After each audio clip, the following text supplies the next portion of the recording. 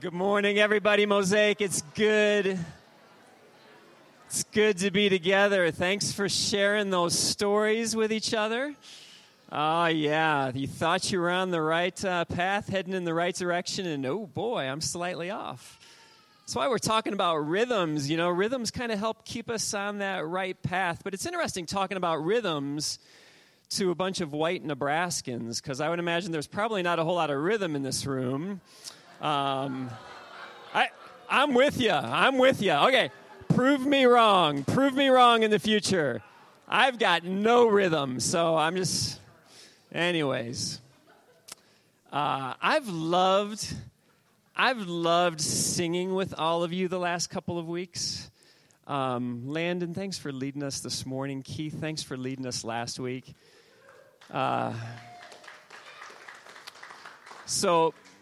Pastoral confession, group singing is always a weird thing to me. Unless you're with your low friends in low places with Garth this weekend, which I hear is happening here in Lincoln. Like singing out loud with other people, it's just kind of a foreign thing. We don't really do that in our world, you know? And maybe you come here on a Sunday morning and maybe you feel like singing. Maybe you come and you're like, I don't know if I have a reason to sing. If you feel like singing, just sing it out. I love hearing the voices of the community. And if you're here some mornings and you feel like you can't sing, let the voices of others just carry you along. I believe the reason we sing is just because deep in our soul, all of us have these hopes and dreams. There's losses, there's despair, there's tension that's present. And we need to sing ourselves forward, right? From the deepest places, we're singing ourselves forward. So thank you for allowing me to sing myself forward with you. It's been a great week here in Lincoln, settling in, getting all over Lincoln, allowing Lincoln to get all over me, spending so much time with all of you.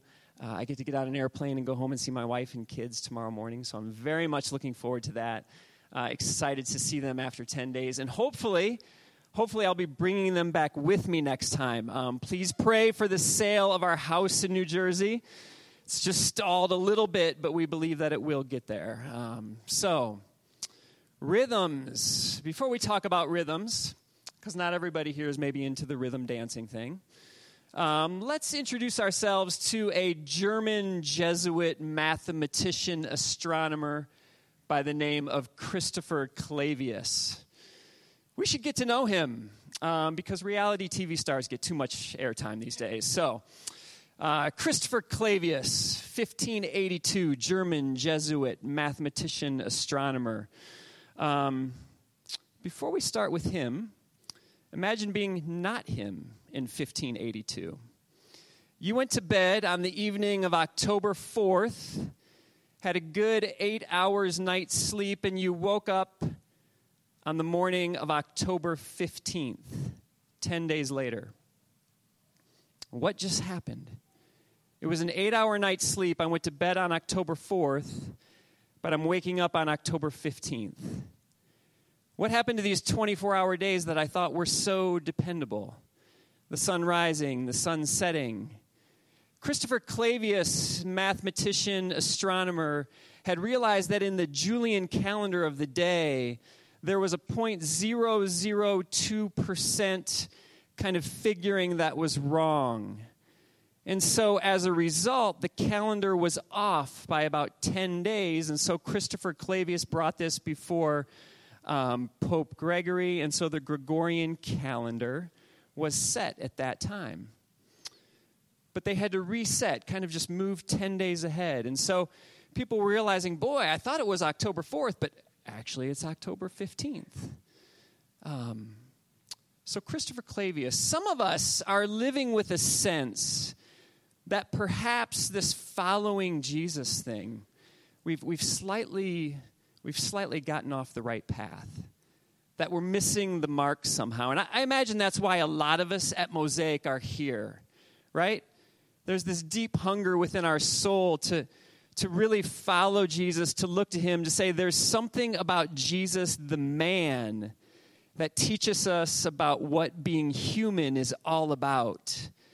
But there's also something about Jesus, the Christ, That regardless of what we're going through, whatever the worst thing is that we're facing now or will face, because Jesus is the Christ, whatever that worst thing is, it's never the last thing. It's never the last thing. We are people of hope. But I imagine a lot of us are here because we're like, yeah, I want to get back on that right path of what it really means to follow Jesus. What it really means to live that life of adventure, that life of faith. And so Christopher Clavius is someone who says, yeah, I want to be like that. This morning I want us to explore a couple of ways that perhaps we're off when it comes to following Jesus. The first one, I'll call it this: ideas before practices. Ideas before practices. We all have ideas, right? Ideas about who's in, who's out, who's right, who's wrong, who's enlightened, who's living woke, and who are those who are just not awake yet, right? We've all got these ideas. And then even some with ideas of like, yeah, these people are saved, and these people are going to burn, right? Who's in, who's out? We kind of live in these categories, right? It's all around us. I mean, even if you're not a person of faith, you still live with these ideas. And so life is kind of this goal of how do we get the out, the wrong, and the waiting, those waiting to burn. How do we get them in our church so they can get in, get right, and get saved? Ideas before practices. One of the ways that we're just off when it comes to following Jesus. Jesus spoke to people who are kind of living this rhythm, this way of life of putting ideas before practices. And this is what he said to them at one point in time. Woe to you, teachers of the law and Pharisees, you hypocrites! You shut the door of the kingdom of heaven in people's faces. You yourselves do not enter, nor will you let those enter who are trying to. Woe to you, teachers of the law and Pharisees, you hypocrites! You travel over land and sea to win a single convert. And when you have succeeded, you make them twice as much a child of hell as you are. Ouch. Man, Jesus wasn't afraid to lay it out there. He wasn't into the ideas before practices thing.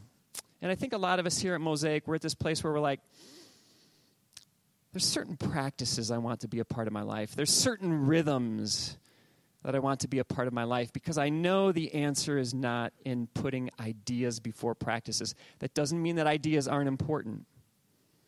Please don't misunderstand me. Ideas are important.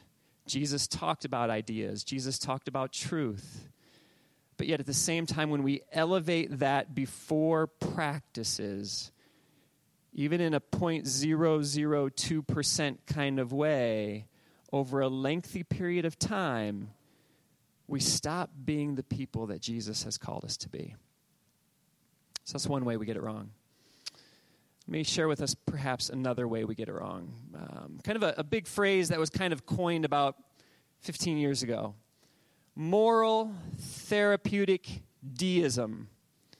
All right, let me say that one more time. Moral therapeutic deism, all right? Go on a journey here with me, okay? Because I know, I've heard this a lot. Nebraska, good people living the good life, right? And that's why I'm here. I love it. Like my family and I, we were drawn into the Nebraska good life, good people. And so in a lot of ways, life becomes about just kind of being good. Of course, we all have different definitions of what being good looks like, you know, of how far we can still go maybe in a certain area before we get out of the category of being good.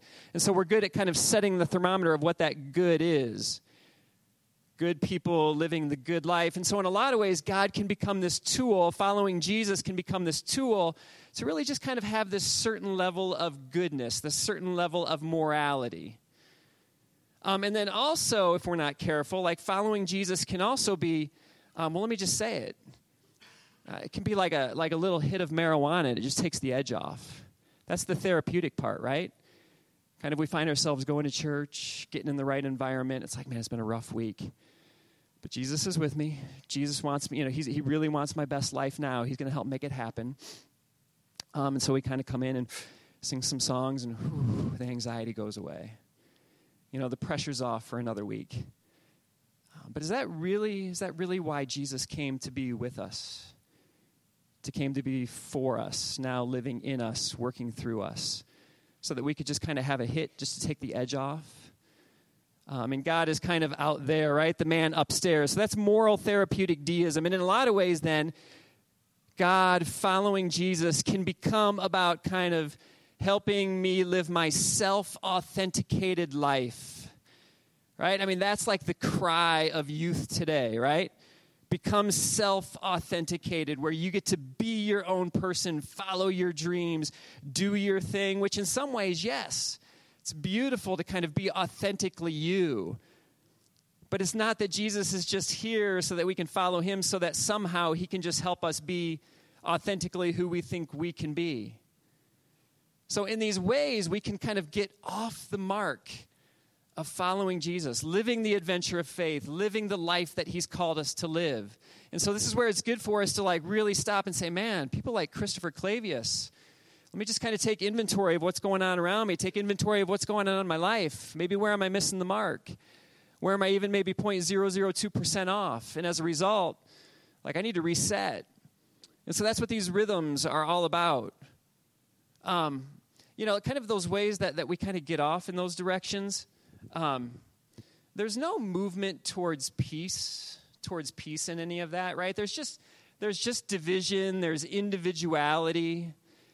There's no peace, there's no kind of reconciliation happening in our world, in our neighborhoods, when we kind of just starting putting ideas before practices, having Jesus be kind of a thing to just kind of help me on my self-authentication process. Eugene Peterson said this: to follow Jesus means picking up rhythms and ways of doing things that are often unsaid, but always derivative from Jesus.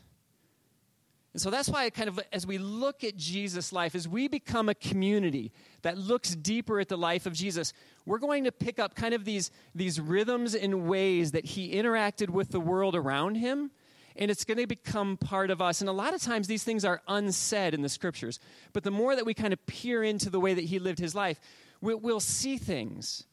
And as we embrace these rhythms, we find ourselves, rather than kind of being off the mark, just kind of being a part of all of the dysfunction, the lack of peace, the lack of reconciliation that's happening around us. We actually get to be people who embody just a way of life that brings peace, that brings wholeness. Doesn't mean there won't be any chaos. Doesn't mean there won't be any kind of, quarrels around us, but we get to be a person of peace in the midst of that. And then we find ourselves kind of building bonds of peace with other people. How exciting does that sound in today's world, right? Is that not a healing ointment that's so needed in our world today? Let's do this. Let's see if we can kind of explore this a little bit more. Luke chapter 9, verses 1 through 6. Jesus is beginning his ministry, and so he calls out to 12 disciples, and he's going to kind of spend time with them, and he's asking them to come follow him. And they're going to learn just by walking with him, watching him closely, kind of these often unsaid, unspoken ways of Jesus that are just kind of rhythms of his lifestyle. And so Jesus says this: he called the 12 together. He gave them power and authority to drive out all demons and to cure diseases. And he sent them out to proclaim the kingdom of God and to heal the sick. To proclaim the kingdom of God. Let's just pause there for a minute, all right? So in Jesus, there's this whole new kingdom that shows up, present in the midst of the kingdoms of the present day, right? Kingdoms that aren't all that different from the kingdoms that we see around us, where the powerful continue to be in power, where those who are crushed by power continue to be crushed by power, where those who are broken and feel like they have no place to go, no way to move forward. Jesus shows up with his kingdom, and he begins to proclaim a different kind of way. That no, those of you who are powerless, you're welcome. Come into this kingdom. You have a place here.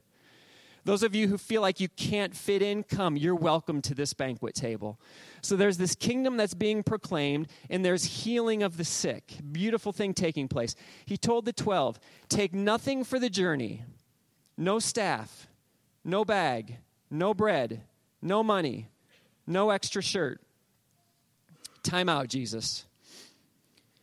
Time out. If you want us to really kind of capture people's attention, we got to have the fog machines, Jesus. I'm just saying, we got to have the fog machines. We got to have some lights.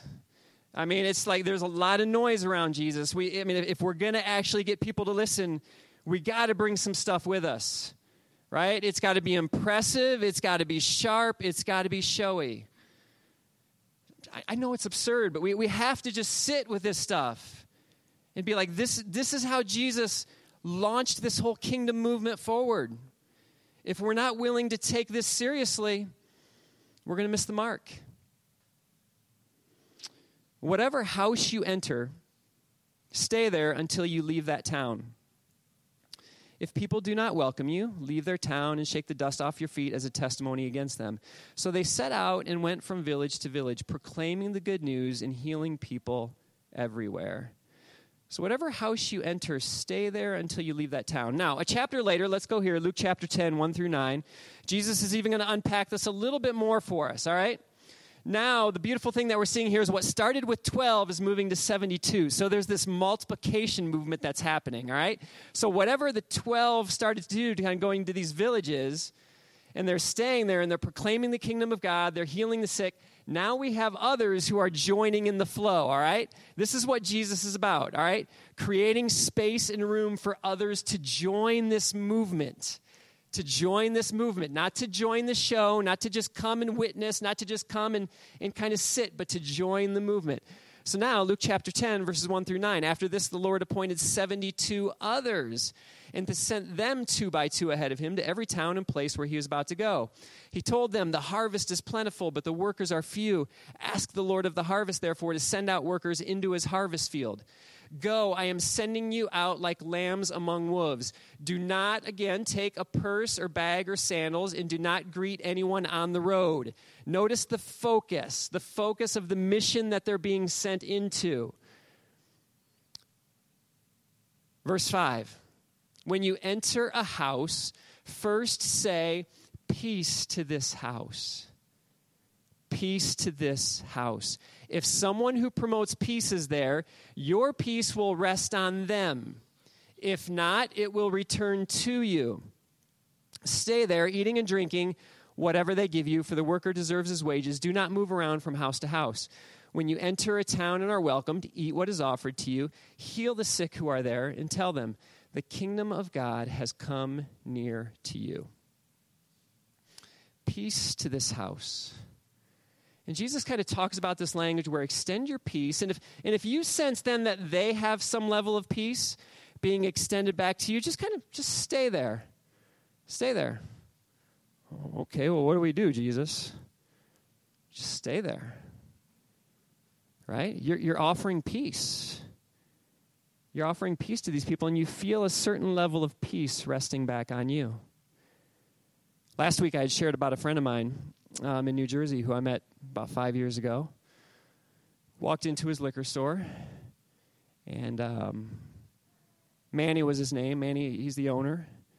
And we just started a conversation. And I just felt this connection with Manny. So I started to frequent, and, sometimes because I would be there buying some spirits, other times because I just wanted to stop in and see Manny.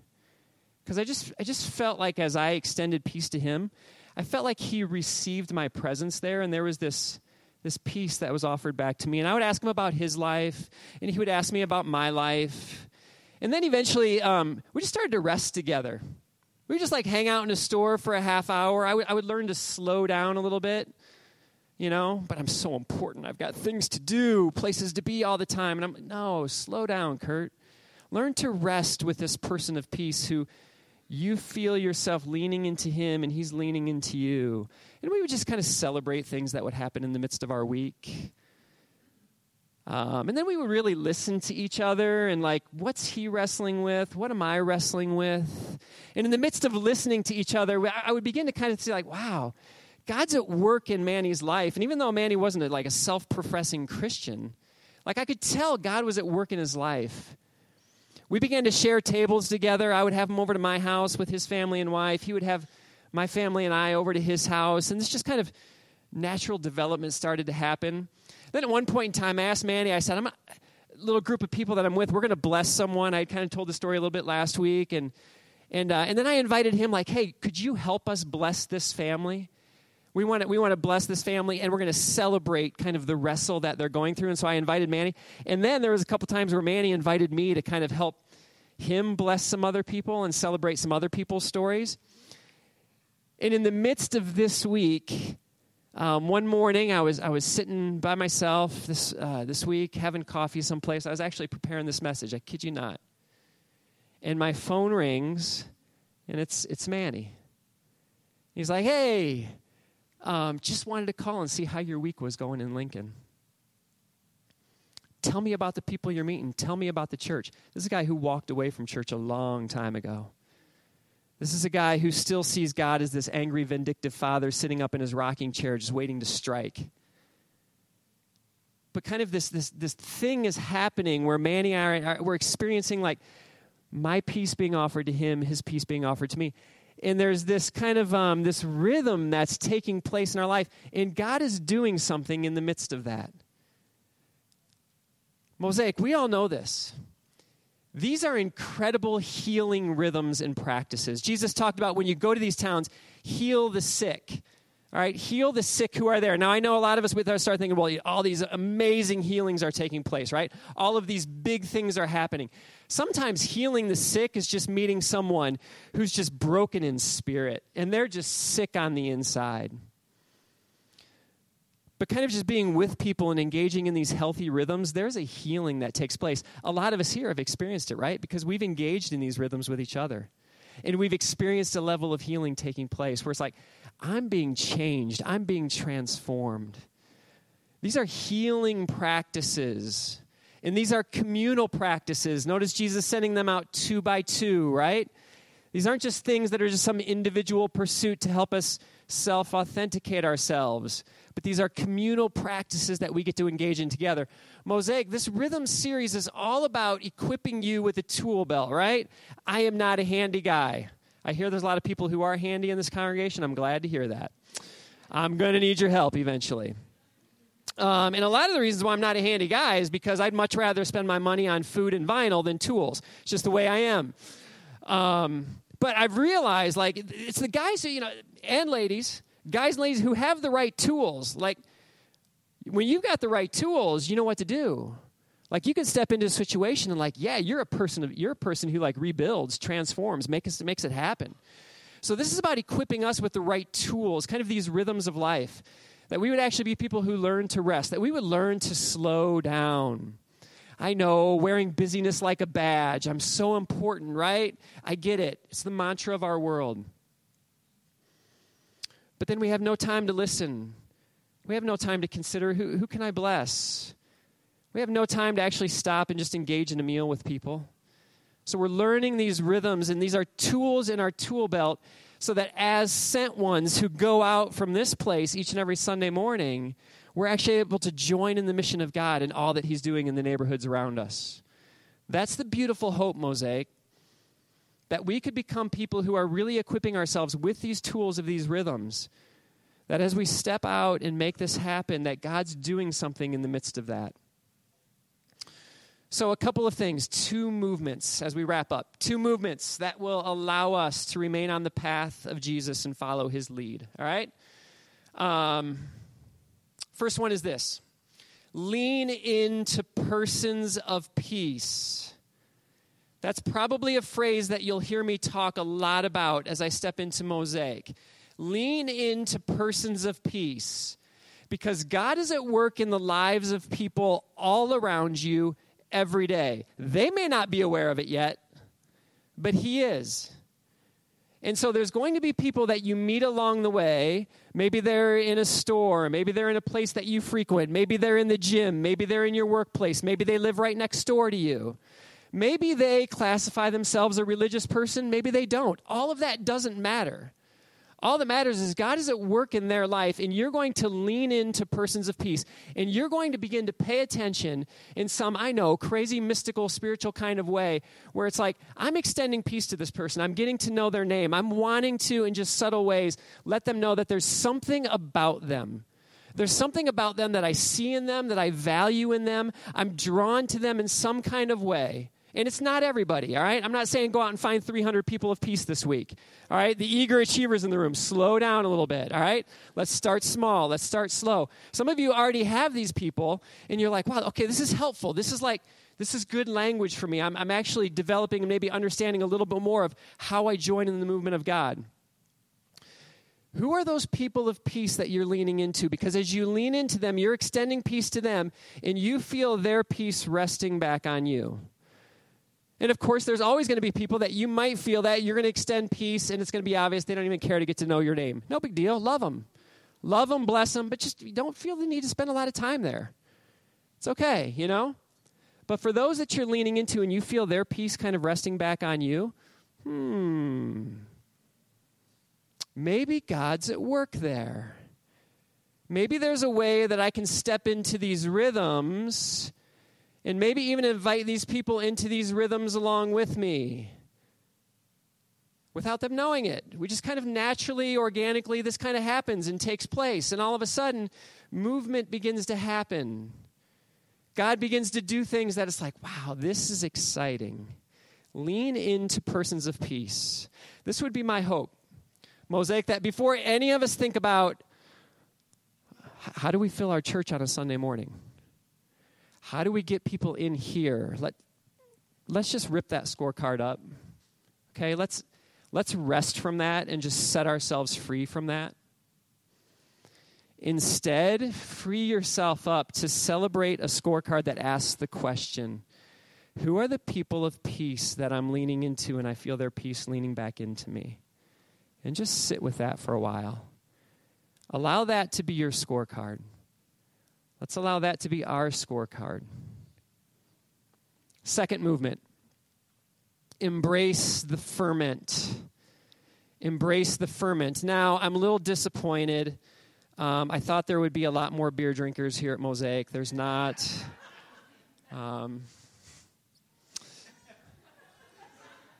Kidding. So you make a batch. I know we got some great home brewers here in Mosaic, I understand, by the way. I want to invite one of them up here on the platform with me. Matt White, come on up here, Matt. Let's give Matt a hand, everybody. Yes. Matt has probably blessed many of us with some of his home brews. So obviously Matt, he makes some great batches.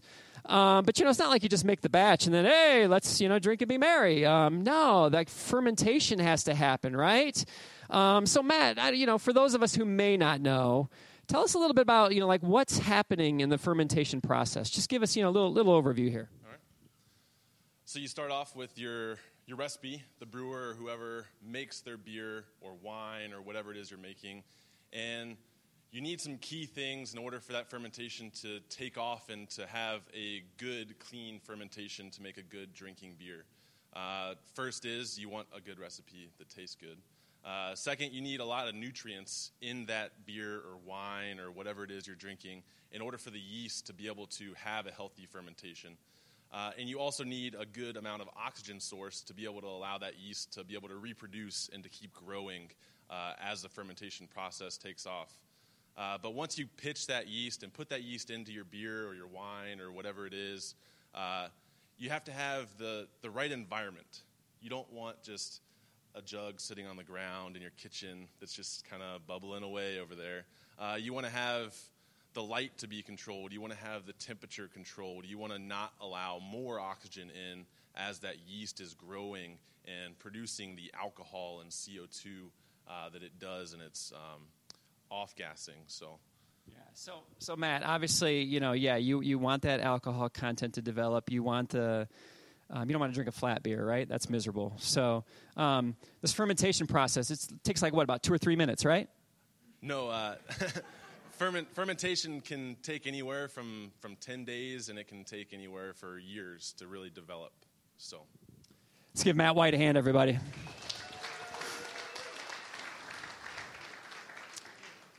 Embrace the ferment.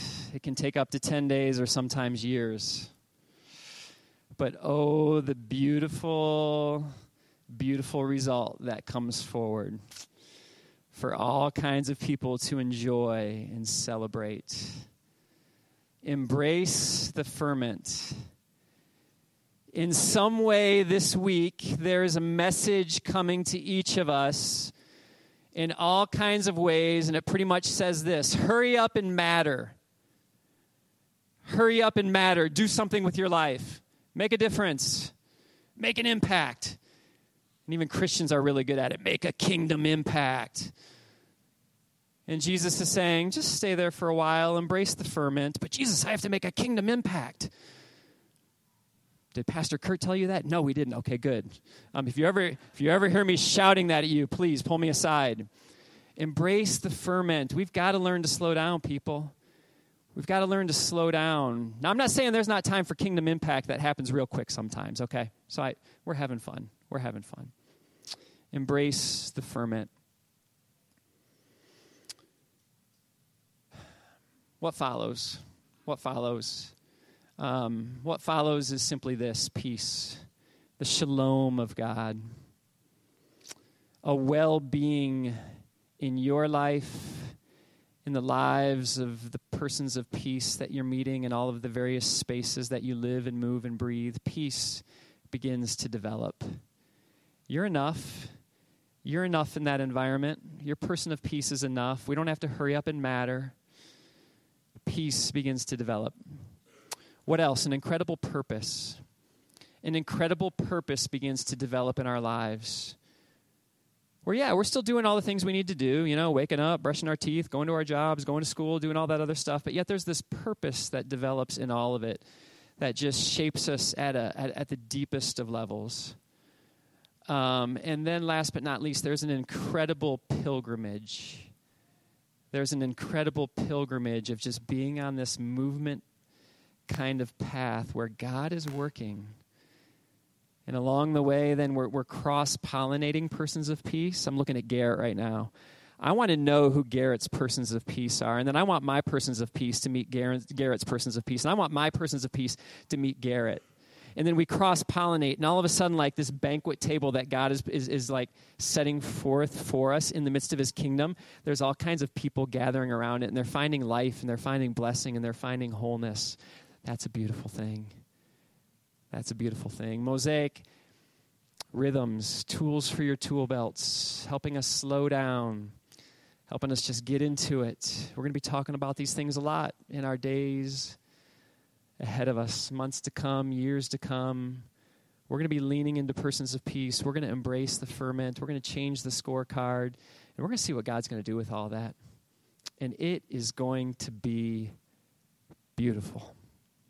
And if there's anything that our world needs right now, it is more beauty. Practices, healing practices. In the midst of those healing practices, we'll start talking about ideas. We'll start talking about God's truth and the truth of Christ. That'll happen. But practices, healing practices is what our world needs right now. And perhaps the healing practice that all of us need right now is this practice of just coming to this table where Jesus is willing to embrace the ferment in our lives.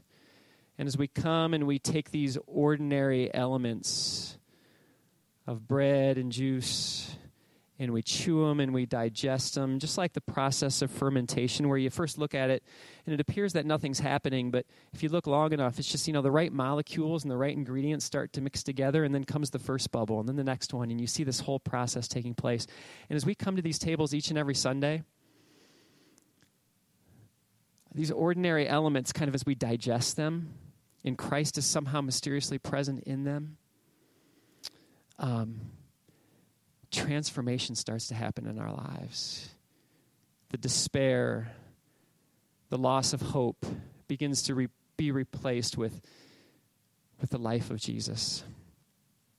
Where there's guilt and shame, forgiveness is made clear to us. Where there's the attitude of, I don't know if I can keep going forward into this next week. Jesus meets us and says, keep taking one step further, one step at a time. So Landon, come on up here. I'm going to pray for us. And if you're here and you are desiring to follow Jesus, know that Jesus welcomes you to these tables, either here in the front, there's also one in the back. Jesus, when he was with his disciples, he took that bread and he broke it and he gave thanks and he said, this is my body broken for you. And he took that cup and he said, this cup represents the new covenant in my blood, which is for you, for the forgiveness of sin.